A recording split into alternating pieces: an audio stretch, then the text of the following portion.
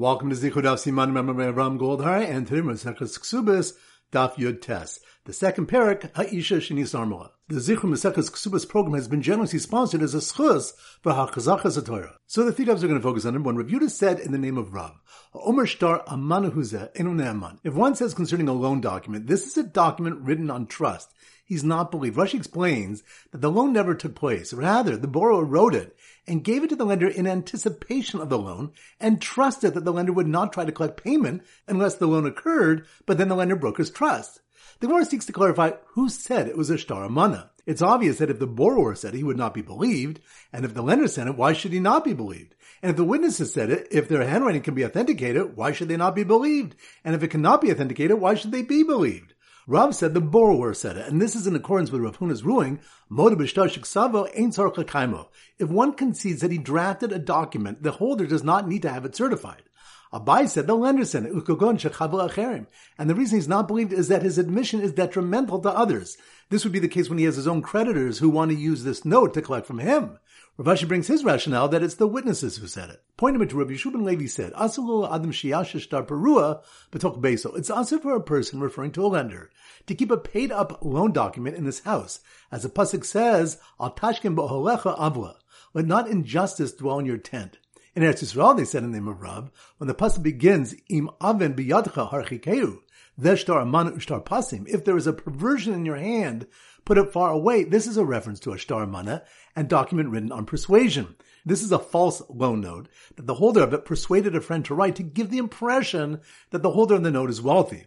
When the pasuk states, Al tashkim bo'olecha avla, zeshtar parua, let not injustice dwell in your tent, this refers to a paid-up note. The Gemara clarifies that according to Rabbi Yeshua ben Levi, who called the shtar parua, a paid-up loan document, an injustice, all the more so he holds the shtar amana as an injustice. And according to the one who called the shtar amana an injustice, does not consider shtar parua an injustice, for sometimes the lender keeps it as collateral for his payment to the sofer who wrote the note.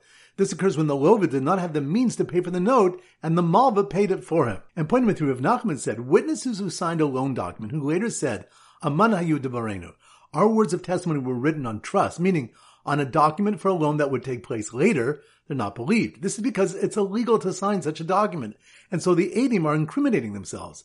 If they had said, Moda'ah hayu devarenu, our words of testimony were preceded by a notification of non-intent by the owner, they're not believed. Here the witnesses testify that before they signed, the seller indicated he was being coerced to sell and did not want the sale to be effective. They signed to help save the seller from the situation. Rashi explains they're not believed because their later testimony cannot invalidate the signed document held by the lender. Marba Rav Ashi said in the case of Moda'ah, they are believed. Why? This is because they're permitted to sign such a document to rescue the seller from the buyer's threats. So once again, the 3 points are number one, review to set in the name of Rav. Omer shtar amana huzeh enu ne'aman. If one says concerning a loan document, this is a document written on trust, he's not believed. Rashi explains that the loan never took place. Rather, the borrower wrote it and gave it to the lender in anticipation of the loan and trusted that the lender would not try to collect payment unless the loan occurred, but then the lender broke his trust. The Gemara seeks to clarify who said it was a shtar amana. It's obvious that if the borrower said it, he would not be believed, and if the lender said it, why should he not be believed? And if the witnesses said it, if their handwriting can be authenticated, why should they not be believed? And if it cannot be authenticated, why should they be believed? Rav said the borrower said it, and this is in accordance with Rav Huna's ruling, Moda b'shtar sheksavo ein tzarich l'kaimo. If one concedes that he drafted a document, the holder does not need to have it certified. Abai said the lender said it, ukogon shechavul acherim, and the reason he's not believed is that his admission is detrimental to others. This would be the case when he has his own creditors who want to use this note to collect from him. Rav Ashi brings his rationale that it's the witnesses who said it. Point number two, Rabbi Yeshua ben Levi said, Asul adam shiyash shtar perua b'tok beso. It's asur for a person, referring to a lender, to keep a paid-up loan document in his house. As the pasuk says, Al tashkem bo'holecha avla. Let not injustice dwell in your tent. In Eretz Yisrael, they said in the name of Rav, when the pasuk begins, Im aven biyadcha harchikeu, veshtar amana ushtar pasim. If there is a perversion in your hand, put it far away. This is a reference to a shtar amana and document written on persuasion. This is a false loan note that the holder of it persuaded a friend to write to give the impression that the holder of the note is wealthy. When the pasuk states, Al tashkim bo'olecha avla, zeshtar parua, let not injustice dwell in your tent, this refers to a paid-up note. The Gemara clarifies that according to Rabbi Yeshua ben Levi, who called the shtar parua, a paid-up loan document, an injustice, All the more so he holds the shtar amana is an injustice. And according to the one who called the shtar amana an injustice, does not consider shtar perua an injustice, for sometimes the lender keeps it as collateral for his payment to the sofer who wrote the note. This occurs when the lova did not have the means to pay for the note, and the malva paid it for him. And pointing through, Rav Nachman said, witnesses who signed a loan document, who later said, Aman hayu devarenu, our words of testimony were written on trust, meaning on a document for a loan that would take place later, they're not believed. This is because it's illegal to sign such a document, and so the Eidim are incriminating themselves. If they had said, Moda'ah hayu devarenu, our words of testimony were preceded by a notification of non-intent by the owner, they're not believed. Here the witnesses testify that before they signed, the seller indicated he was being coerced to sell and did not want the sale to be effective. They signed to help save the seller from the situation. Rashi explains they're not believed because their later testimony cannot invalidate the signed document held by the lender. Marba Ravashi said in the case of Moda'ah, they are believed. Why? This is because they're permitted to sign such a document to rescue the seller from the buyer's threats. Alright, so now we go to our Simon Daf Yud Tes, and our standard Simon is a yacht. A yacht. So here goes. The famous detective who came on board the yacht to figure out if the borrower, lender, or Eidim shouted the words, Shtar amana hu zeh, and had the cabin searched for shtar amanas, parus, and pasim, was in for a big surprise when two men claimed he coerced someone to sell him his magnifying glass, and although they signed the shtar, declared, Moda'ah hayu devarenu. Once again in slow motion. The famous detective who came on board the yacht, that must be more on Daf Yud Tes. The famous detective who came on board the yacht to figure out if the borrower, lender, or Eidim shouted the words, Shtar aman hu zeh, which reminds us, if Yehuda said in the name of Rav, ha'omer shtar aman hu zeh einu ne'aman.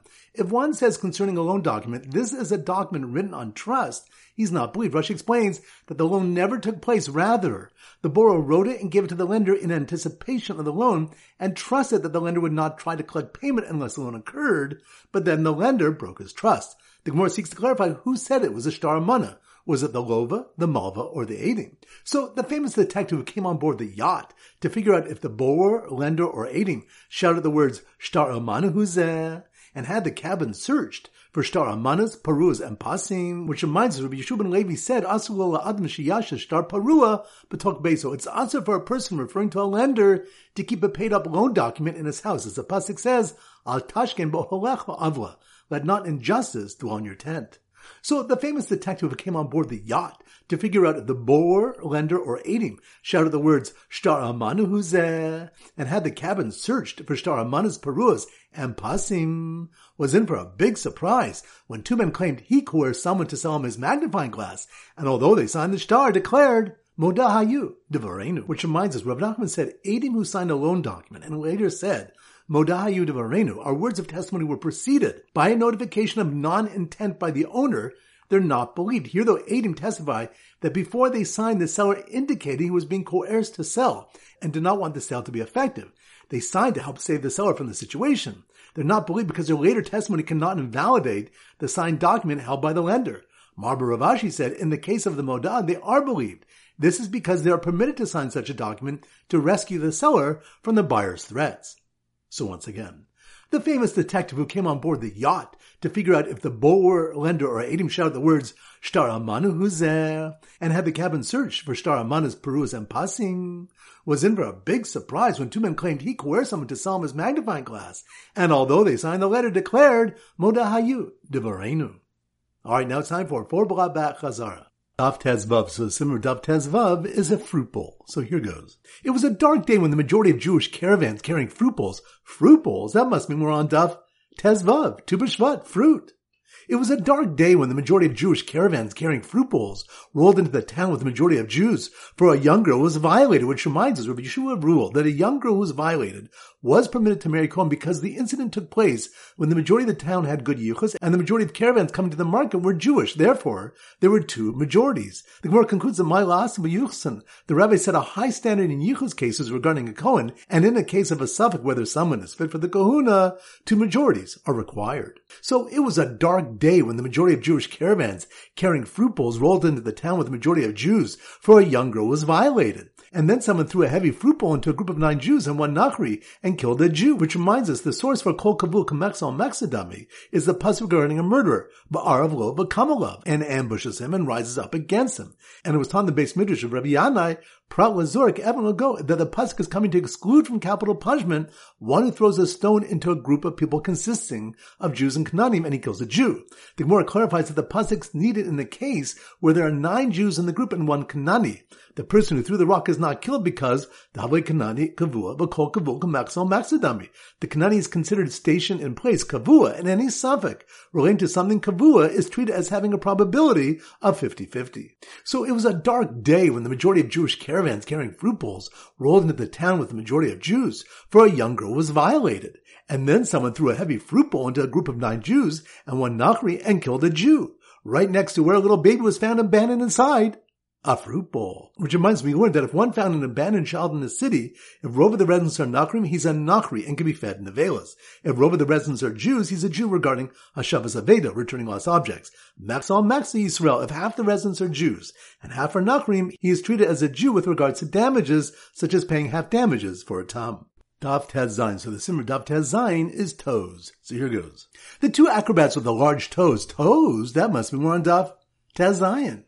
The 2 acrobats with the large toes who performed a trapeze act at a wedding and were aiding that the caller down below went out with a veil, which reminds us, the opening mission of the second parak stated, Ha'isha shniz armo o shniz garsha, a woman who is widowed or divorced is claiming her ksuba. She says, you married me as a basula and you owe me a ksuba of 200 zuz. And he says, no, I married you as an almana and I only owe you 100 zuz. If there are witnesses that she went out with the hinuma and her hair down, her ksuba is 200 zuz.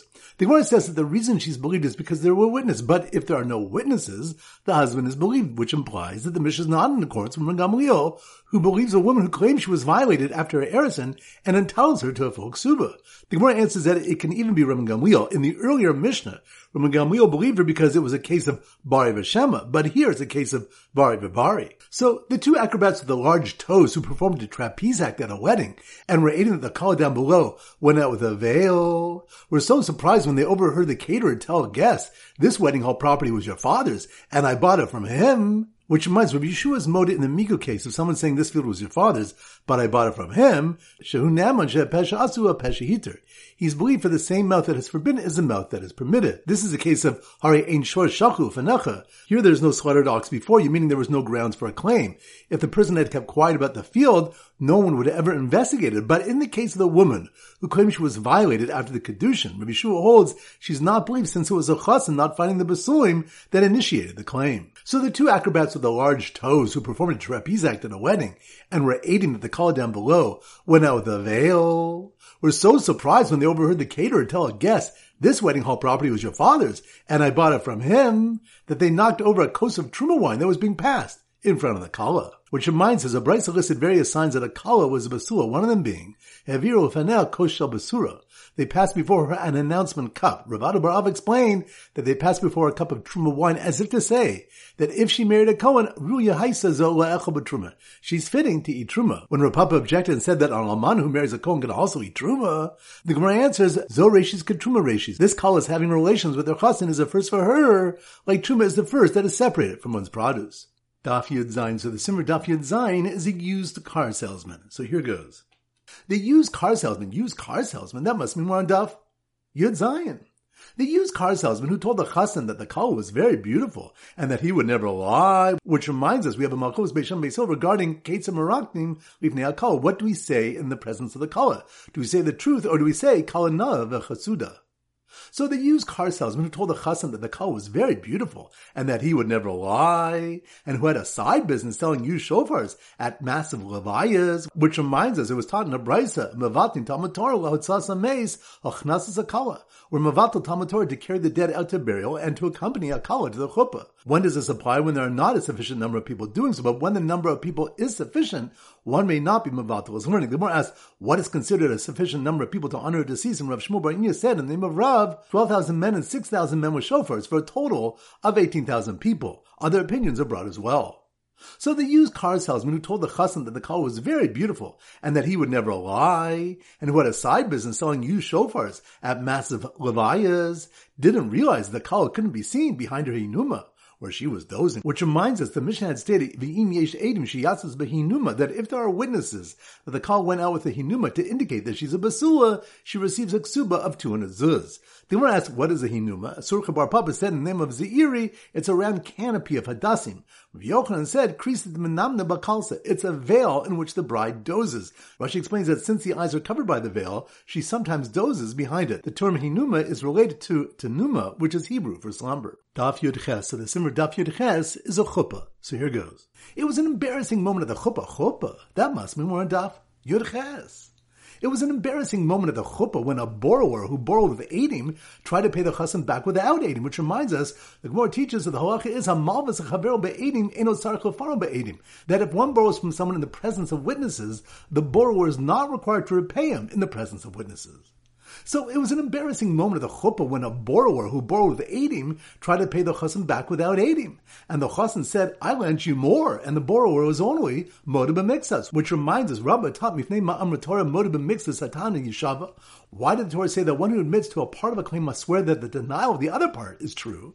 Chazaka ain't adam meis pana b'fnei bal chova, because it's a chazaka that a person is not brazen enough to deny his obligation in the face of his lender. Therefore, it's possible that the debtor really wished to deny the entire loan, and the reason he did not deny it entirely is only because the person is not brazen enough to deny the entire loan to the face of the lender. Rabba brings in another rationale as well. So it was an embarrassing moment at the chuppah when a borrower who borrowed with Eidim tried to pay the chassan back without Eidim.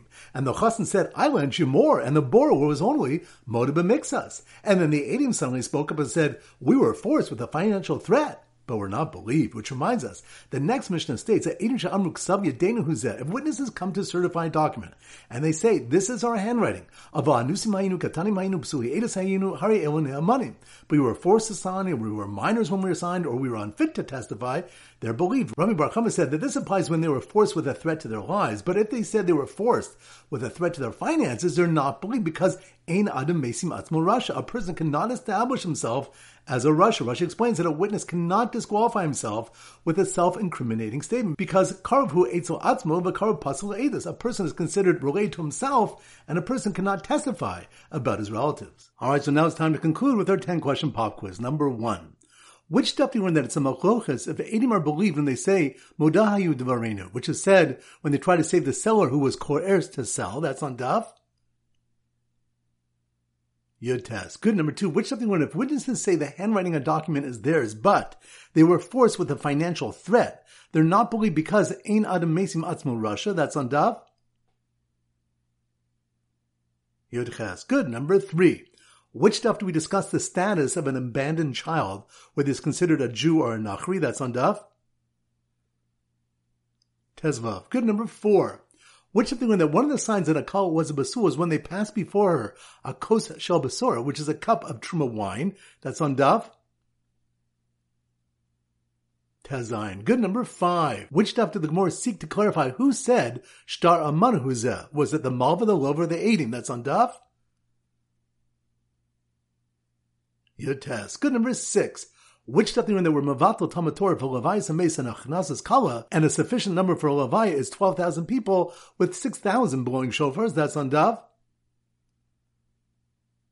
Yud Zayin. Good. Number 7, which stuff do Malchus Beis Shammai and Beis Hillel regarding Ketzad Merakdim Lifnei Hakala? That's on Daf Yud Zayin. Good. Number 8, which stuff when that a person who borrowed in front of Eidim does not need to repay the loan in front of Eidim? That's on Daf Yud Ches. Good. Number 9, which stuff did we learn that a hinuma is either a canopy of hadassim or a veil where the kala sometimes dozes? That's on Daf Yud Zayin. Good. Number 10, which we learn why the Torah says a moda b'mixas swears? That's on Daf Yud Ches. Excellent. Right, that concludes today's shir. This is Rabbi Ram Goldham Zich wishing you a great day and great learning.